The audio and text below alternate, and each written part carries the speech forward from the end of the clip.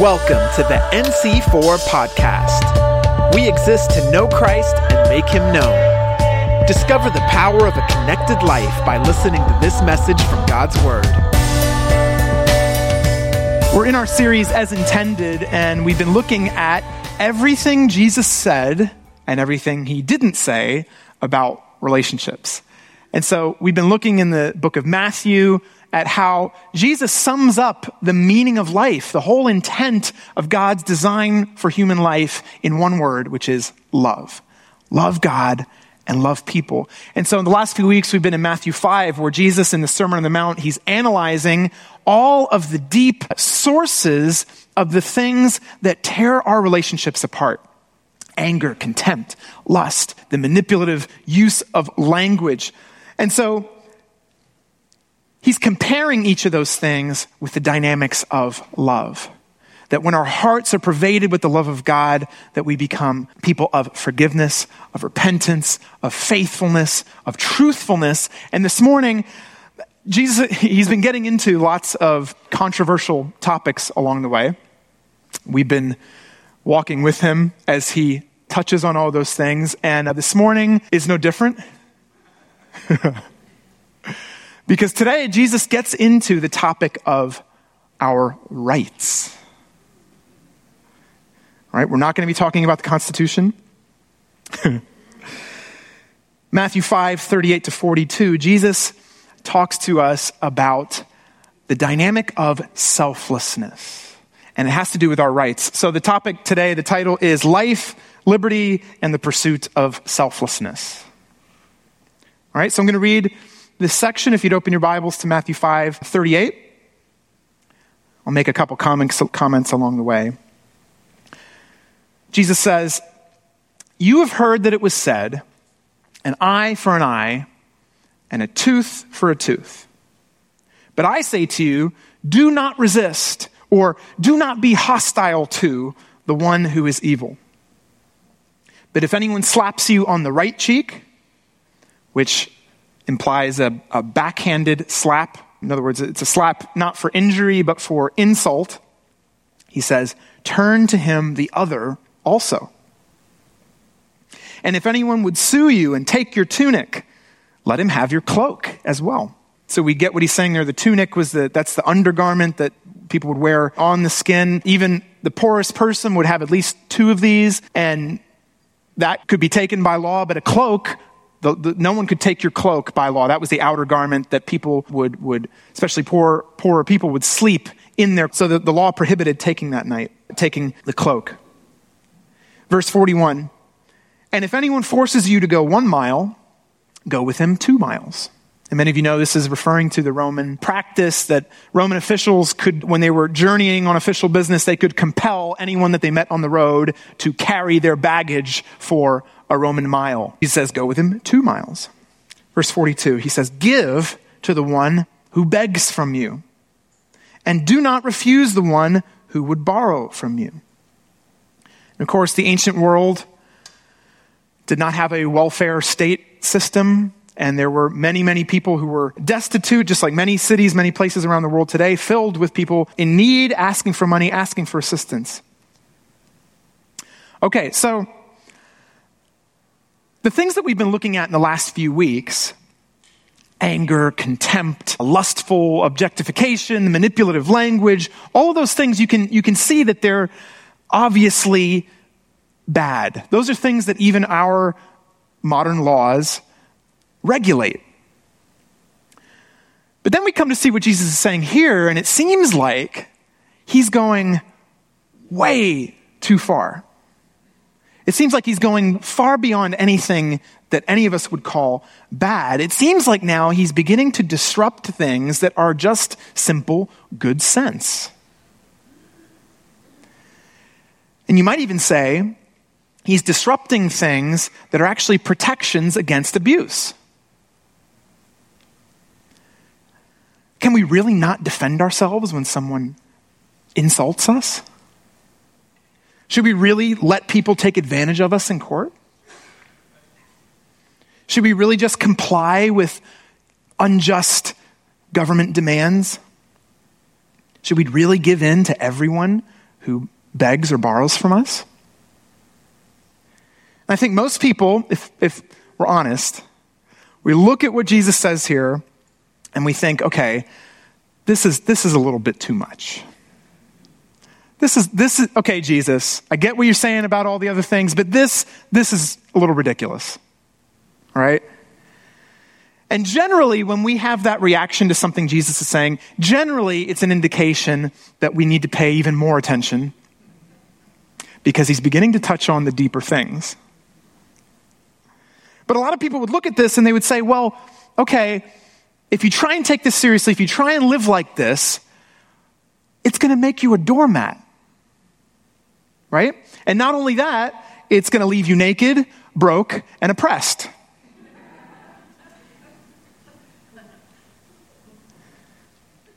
Malcolm X said, if you turn the other cheek, you can be enslaved for 1,000 years. And I think that is a very common reaction to what Jesus is saying here. No matter what part of the political spectrum you find yourself on, nobody acts like this.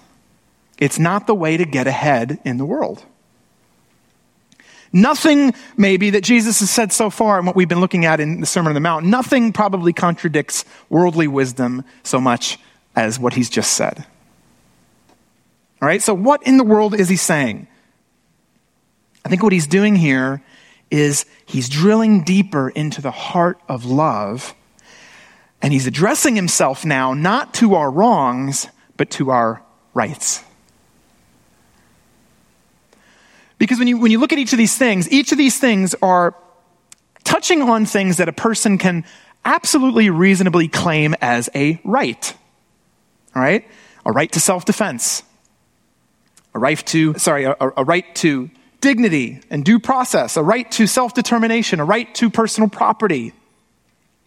All of these things are the very kinds of things that all the constitutions of the world, most of the constitutions of the world's nations have specific laws designed to protect. Of course, America was the first nation to self-consciously design itself around the idea that every person has laws that the Declaration of Independence called that are inalienable. All right, so we need to talk about rights. What do we mean by rights? Well, the first point here is that rights protect privileges and limit claims. All right, so rights are about protecting the privileges, the prerogatives, the freedoms that we alone, that each of us has over things, primarily over our person and our property. So it's the idea that only you have prerogative over your body, over your property, over your name, and your rights are about protecting those privileges. And I'm using privilege in the best sense possible, okay? There are things that you should have the privilege, no one else should have the privilege to have a say on in normal circumstances. Okay, so that's one half of rights, and the other half of rights is that they're about limiting the claims that other people can lawfully make on you. So other people, because of our rights, other people can't lawfully do whatever they want with your name, your reputation. We have libel laws about those things and things that you have to be truthful with what you print about somebody, or they have the right to sue you for defamation, all right? People can't do whatever they want with your body. They can't do whatever they want with your property. Your rights are about protecting those most basic things that we need to live and have freedom. So rights ensure that we have immunity against unjust claims, whether that comes from other people or even when that comes from a government. So in that sense, I would say rights are necessary boundaries for human flourishing. They are necessary boundaries for human flourishing. And I love how Jesus, I did not expect this to come up, but I love how Jesus gets into all these things. And the particular right that Jesus is talking about, it's called the lex talionis. It's an eye for an eye and a tooth for a tooth. This goes back to the very earliest written legal code that we know of called the Code of Hammurabi. It's from 1800 BC. And I mean, to modern ears, it sounds a little barbaric. an eye for an eye and a tooth for a tooth. But actually, this is stating a very important legal principle in the history of the world. It's the law of proportionality. The punishment has to be proportional to the crime. If someone injures you and hurts your eye, you can't just kill them.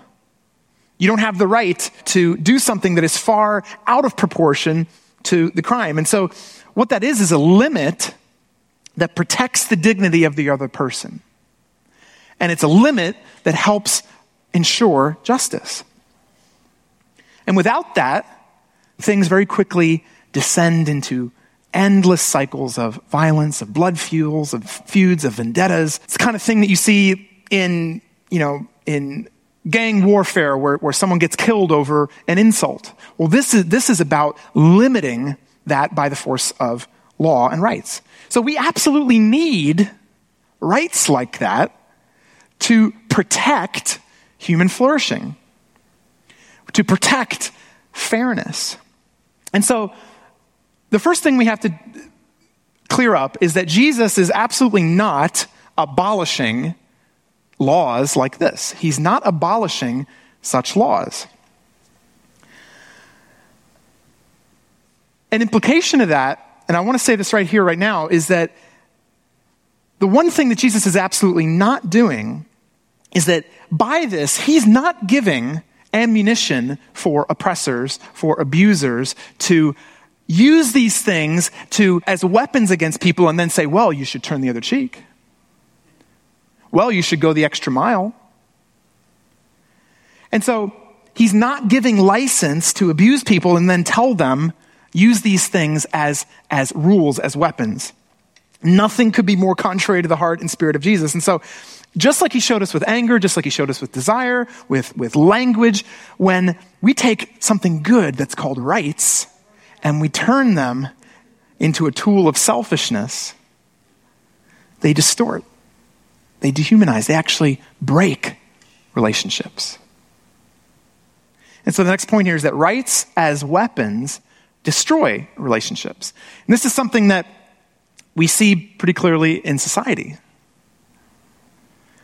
Jamal Green is professor of law at Columbia, and he wrote a book called Obsessed with Rights, How Rights Are Tearing Us Apart in America. And he says, he's arguing that the way that we talk about rights, the way that we think of rights is leading to this breakdown in society. Because what he says is we've effectively given rights this sacred status that nothing can challenge. They've become absolutes. They've become kind of like trump cards that nothing else can challenge. And so what that creates is everyone is hungry to prove that they have a certain right to something. Because if they have the right, then they win. And so it becomes, in that way, he says, it becomes more of a weapon, a defense, which is what it's designed to be. And the effect is we've got this society that's marked more and more by legal interpretations than it is by relationships of mutual compromise, of agreement, of reasoning together and reaching a compromise. And so you see that in society, but I think you also see it in personal relationships. Because if you're in a relationship and each person, or if I'm in a relationship and I'm exclusively focused on my rights, on what I deserve, on what I should get, all it produces is selfishness. And it ends up having this dehumanizing effect on the other person, on how we see the other person, because we begin to see them as a means for my goals, for my ends. And Immanuel Kant, the philosopher, said, we should never treat another person as a means to an end. They are an end in themselves. They are an end in themselves. But I want us to examine this, okay? Why not? Why, you have to ask, should we not treat people as means to our ends? If all we are is a random, collocation of atoms and proteins and we're completely by accident, then what exactly is the reason why we should not have strong over the weak? Why we should not take advantage? Why we should not use other people to advance our own goals? Why should abusers not abuse? Why should oppressors not oppress? There was a Catholic philosopher named Jacques Maritain who was one of the people at the head of drafting the UN Declaration of Human Rights in 1948. And by the way, that declaration is kind of like the closest thing that the world has to a shared statement of morality. And when all the nations of the UN were gathering in 1948, they were gathering to form this document. Maritain, he made this comment. He said, some people looking at this gathering, they were astonished that all these champions of completely different ideologies could agree on this list of rights.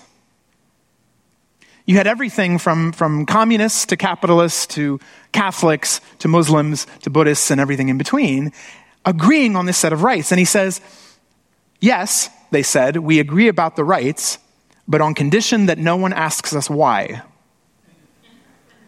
That why is where the argument begins, he says. But here's the thing, we need a why. Because without a why, human rights, and you see this very clearly in all the countries of the world that supposedly sign up to the Human Rights Declaration,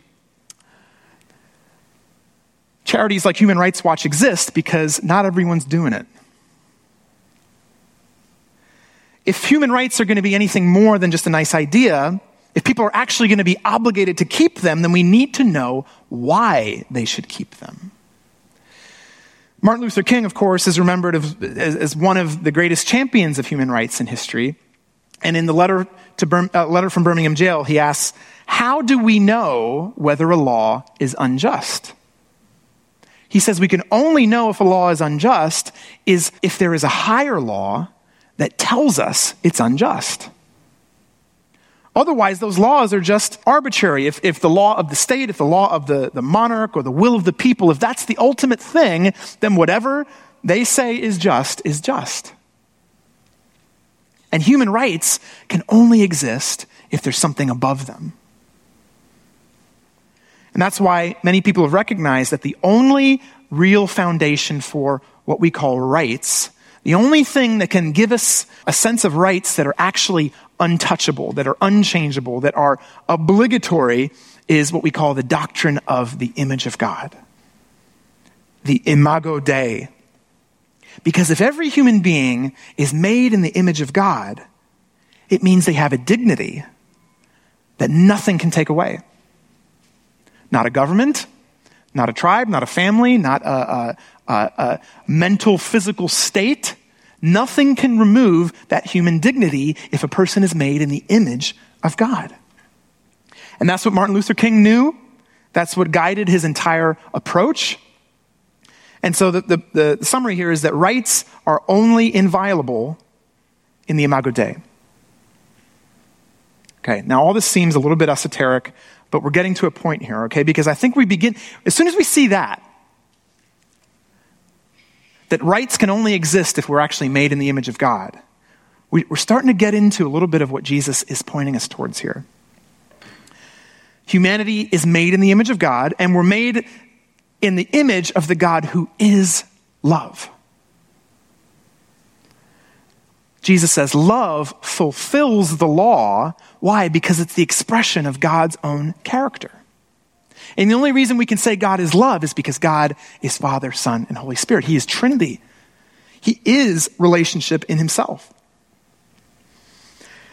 Scripture reveals to us that the Father is God, the Son is God, the Holy Spirit is God, and they're equal in power, they're equal in glory, they're equally to be worshiped. In other words, every person of the Trinity has all the rights, the privileges, the freedoms of the Godhead. And yet what we see is they are continually pouring themselves out towards one another. The Father glorifies the Son glorifies the Father, the Holy Spirit glorifies the Father, the Son, and it's this endless, eternal self-giving of love. And so the point here is that self-giving love is the nature of God. Jesus is telling us the higher law is the law of love. The ultimate ethic is the law of self-giving love. And love is not It's not only not treating other people as a means to an end. Love is becoming the means yourself for other people's ends. It's becoming the means of another person's well-being. And so I want to bring this down into marriage and friendship and relationships. How do we apply this? Well, do you want a happy marriage? It's rhetorical. Decide to give yourself for your spouse's happiness. Because when two people go into a marriage looking for that person to make them happy, if I go into a marriage for my wife to make me happy, and she does the same thing, she enters the marriage for me to make her happy, looking for fulfillment, looking for happiness out of the other person, then what you're doing actually is you're making that marriage and that person a means to an end, right? And so it's probably the biggest reason why marriage in the world's eyes, it's really just become a contract. Two people coming together for the sake of a happiness that they're looking for.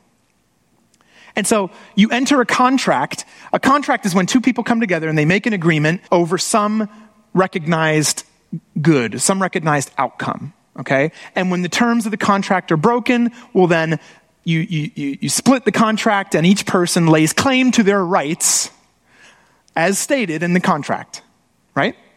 That's what we do with contracts, but a covenant is something different. A covenant is not something you go into to get something else. A covenant is something two people come into for the sake of each other. You covenant with someone not for the sake of what they can give you, but for the sake of having that person. Love doesn't focus on what it's getting. It's focused on the beloved. It's one and the same thing. The ultimate goal is not something other than the beloved. If you marry someone for their money, there's a word for that.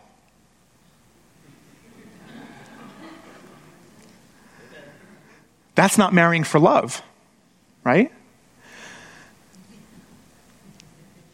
If you marry someone and they happen to be rich, well, amen to you. But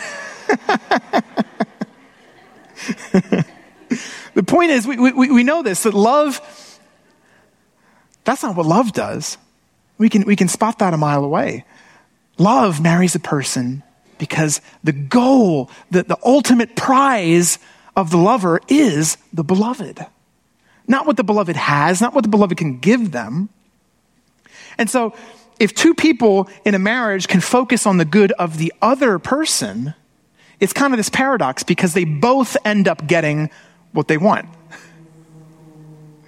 When you're focused on your own wants and your own needs and you try and make that person a means to that end, what you find out is that they can't fulfill you. You're inevitably going to be disappointed and you're going to be crushed. But if you decide to make yourself the means to their end, to their greatest joy, their greatest happiness, their greatest well-being, if both people can do that, then you actually both get the prize of that covenant, which is each other. Love makes me a means to another person's good. And I think this holds true if you think about friendship as well. Because we've been seeing all the way through the series that relationship advice in the kingdom, it's not only for marriage, it's for singleness, because after all, Jesus was single, Paul was single, and singleness is dignified and valid in service to God. And so if we think about friendship in particular, a lot of times, I don't know if anyone other than me has ever felt like this, but sometimes we get upset in our friendships because we're not getting our wants, our needs, our desires fulfilled. Why do I always have to be the one to text? Why do I have to be the one to always make the invitation? I paid for the check the last 3 times.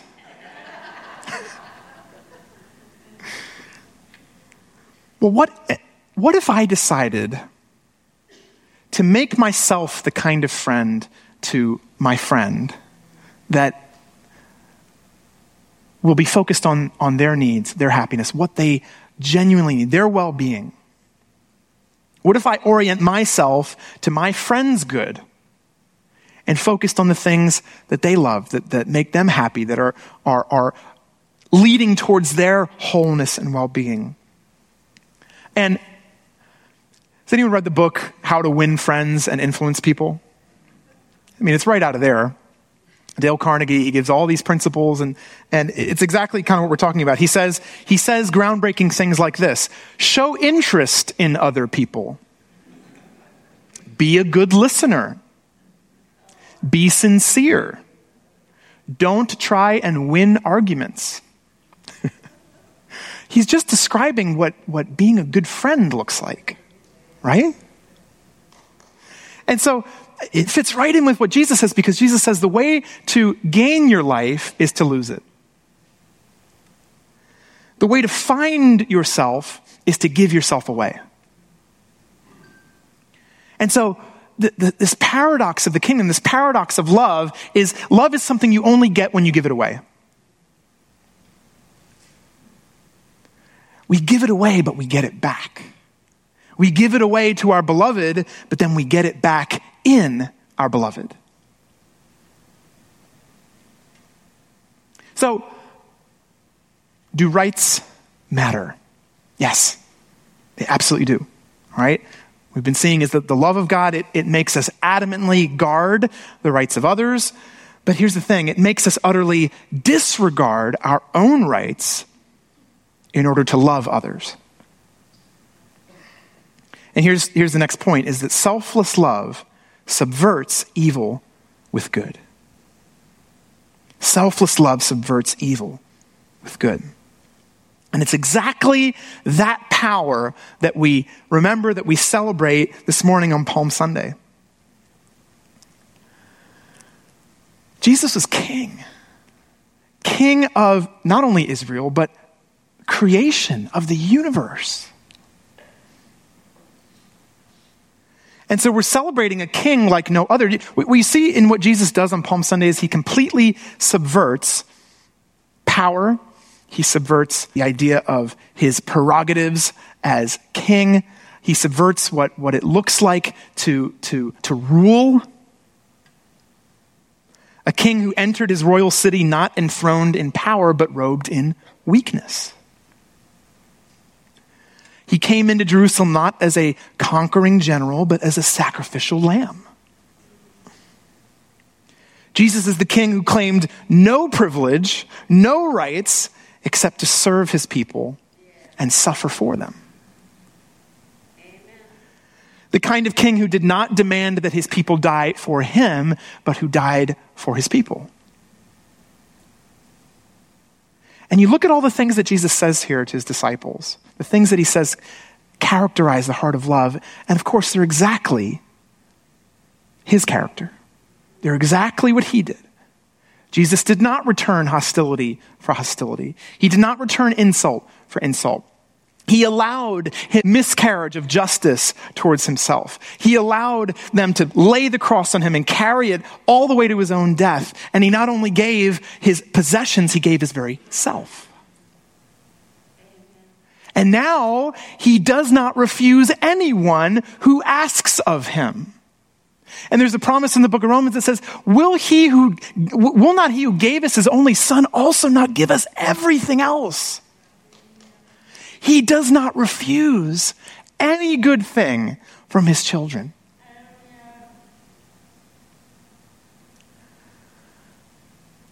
Do you see how you can let go? Do you see how you can release all those things that we so tightly hold on to?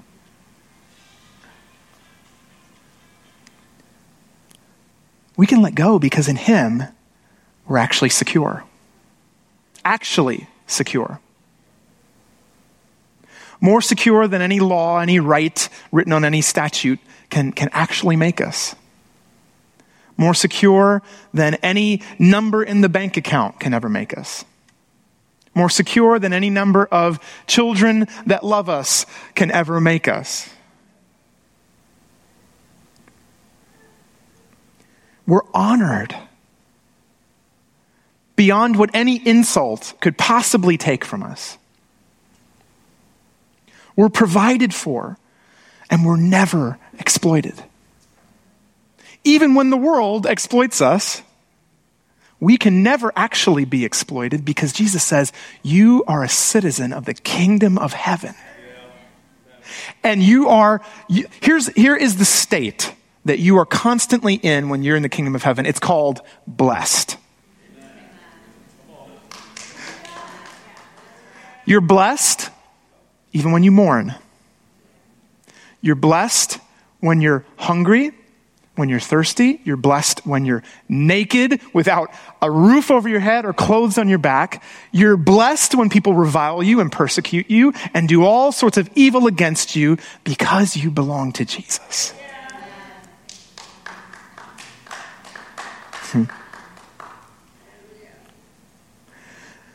And as long as we're centered on securing our own well-being,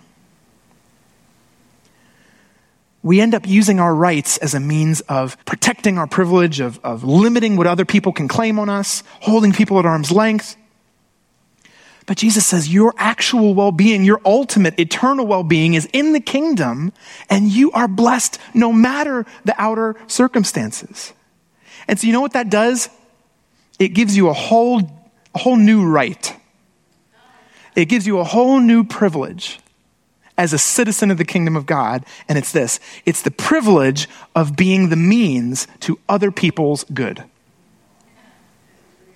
This is the last point, that selfless love is the freedom of the gospel. And once again, we can't take we've been seeing this all the way through. Don't take these things as laws. The one thing Jesus is expressly not doing is giving us more laws. He's showing us what it looks like to fulfill the laws. And so these are not laws, they're not demands. These are not things that anyone could actually command as a law. What Jesus is saying is, these are your freedoms as a Christian. You are now free because of the gospel, because of what I've done for you. You're free from the need to have to defend yourself. You're free from the need to have all your rights met by the people around you. You're free from all of those things because you're in me. And you know what? Here's the mind-blowing thing. This is just it's a principle that just works, okay? Now you look at this and you say, well, no one can live like that. It just makes you a doormat. And yet, scholars point out, this is exactly the philosophy that has led to the greatest movements of justice, forgiveness, reconciliation, healing at a national, at an ethnic scale that the world has ever seen. This is the philosophy that inspired Gandhi fighting colonial oppression in India. This is the philosophy that inspired Desmond Tutu in South Africa with truth and reconciliation after apartheid. This is the philosophy that inspired, this very passage, in fact, inspired Martin Luther King in the civil rights movement. And I don't have time to get into it, but secular scholars will point out, this is the most powerful form of resistance to oppression because it turns evil in on itself. When people see someone being mistreated and oppressed and they bear the suffering, it reveals evil as evil.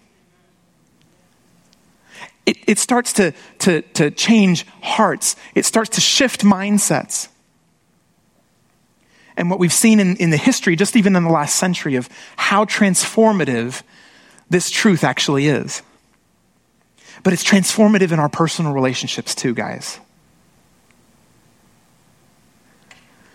Not just men, guys in like the unisex East Coast kind of way. I have to say that because my next phrase is to do with husbands, because here's the thing. We're talking about marriage and relationships. When husbands fix their eyes on Jesus, on the good husband who laid down his rights, who laid down his privileges, who laid down his preferences for the bride, it softens our hearts. It changes our hearts. That's the only way. When we look at Jesus and we see what he did for us, it makes us able to lay down our lives for our wives. And that's what Scripture tells us. Love your wife as Christ loved the church. His joy, amen, his joy was the bride's well-being. Hebrews says he endured the cross, he despised the shame for the joy that was set before him. The joy that was set before him was the church, the bride. And when we look at Jesus on the cross, if you're single today, we look at Jesus on the cross, the man, the single Savior who died, bearing the suffering of not having the joys and the comforts of family and children and marriage and all those things. Jesus went through that. He walked through that, and he laid down his life for his friends. And he said, no greater love has anyone than to lay down their life for their friends. There is no greater love. And so what I'm trying to tell you is that when we're fixated on Jesus, the gospel sets us free to be a community that lays down our lives for one another. It sets us free to make ourselves the means for other people's good. We don't no longer have to be obsessed with getting our own good, with obtaining it and then protecting it. And when we do that, we become a community of self-giving love that reflects the Trinity. It reflects the very heart and character of God. And you know what? It fulfills the law as a byproduct. And only the gospel gives us the freedom to do that. Because there's really three paths in life, and I'm just going to outline this very quickly, and then we're going to close and pray together. There's some people who are going through life just on their own, trying to make their way by whatever means possible to get rich or die trying, to climb the ladder no matter how many necks they have to step on. It's this selfish drive to gain an ambition that actually, you find out, it burns all the relationships in your wake, and you end up at the top of the mountain all alone. And so that's one path. But there's another path, which is some people are trying, they're hearing these things, and maybe you've been hearing these messages, and you've been hearing time after time, here's another thing I have to do. Here's another law, here's another rule, and I'm going to take that and I'm going to live it, and if I live it, then I'll become a good person, and God will have to love me and accept me. And I want to tell you, if that's what you've heard in these messages, you're missing the whole point. You're missing what Jesus is saying, because he's not telling you about something you must do. He's telling you about something he has done, and that we proclaim in the good news. And as we believe it, as we bring it into our lives, it transforms us. It sets us free. It sets you free from the religious mindset of trying to perform well enough for God. Because every time we do that, what you see even with the Pharisees that Jesus butted heads with so often, is that every time you're in that mindset, you're also turning people into a means to an end. And when you encounter people that somehow disrupt your holiness or don't fit in with your religious program, then you cut them out of your life. And so it also leads to the breakdown in relationships. And of course, you don't see Jesus doing either of those things. The gospel says, it's finished. Jesus died for you. He died the death that you deserved, but he also lived the life that you should have lived. It's finished. The law is completed.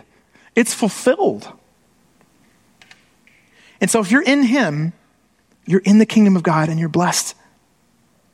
You have no need to retaliate because you're blessed. You have no need to secure your well-being, your rights and your privileges in order to make sure that everything's going to be okay, because you are secure in the kingdom of God. It's not rooted in reputation or possessions or self-determination. It is rooted in him. And because of that freedom, we receive the privilege to lay down our rights, because the one who had every right in the universe laid down his for us. Let's close in prayer and invite the worship teams at both campuses to come up, and we'll just close with a song.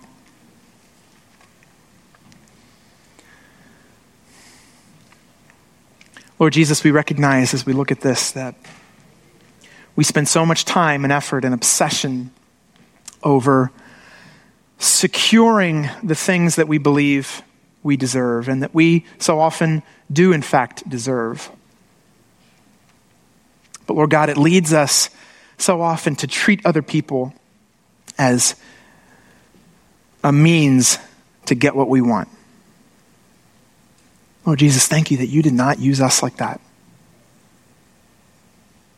Lord, that even though you had every right, you had every privilege, you deserved every single thing in all of creation, you didn't cut us off. You came and you laid down each and every one of those rights. You gave yourself for us on the cross, Lord. And so, Jesus, this morning we want to declare that you are the King and that we owe everything to you. Lord God, I pray that as we look at you on the cross, as we look at the rights that you laid down for us, Lord, that it would begin to transform our hearts, that we would be freed from all the things that we clutch onto for security.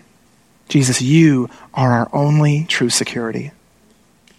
The only thing that if we have you, nothing can take it away. Nothing can remove us from the love of God.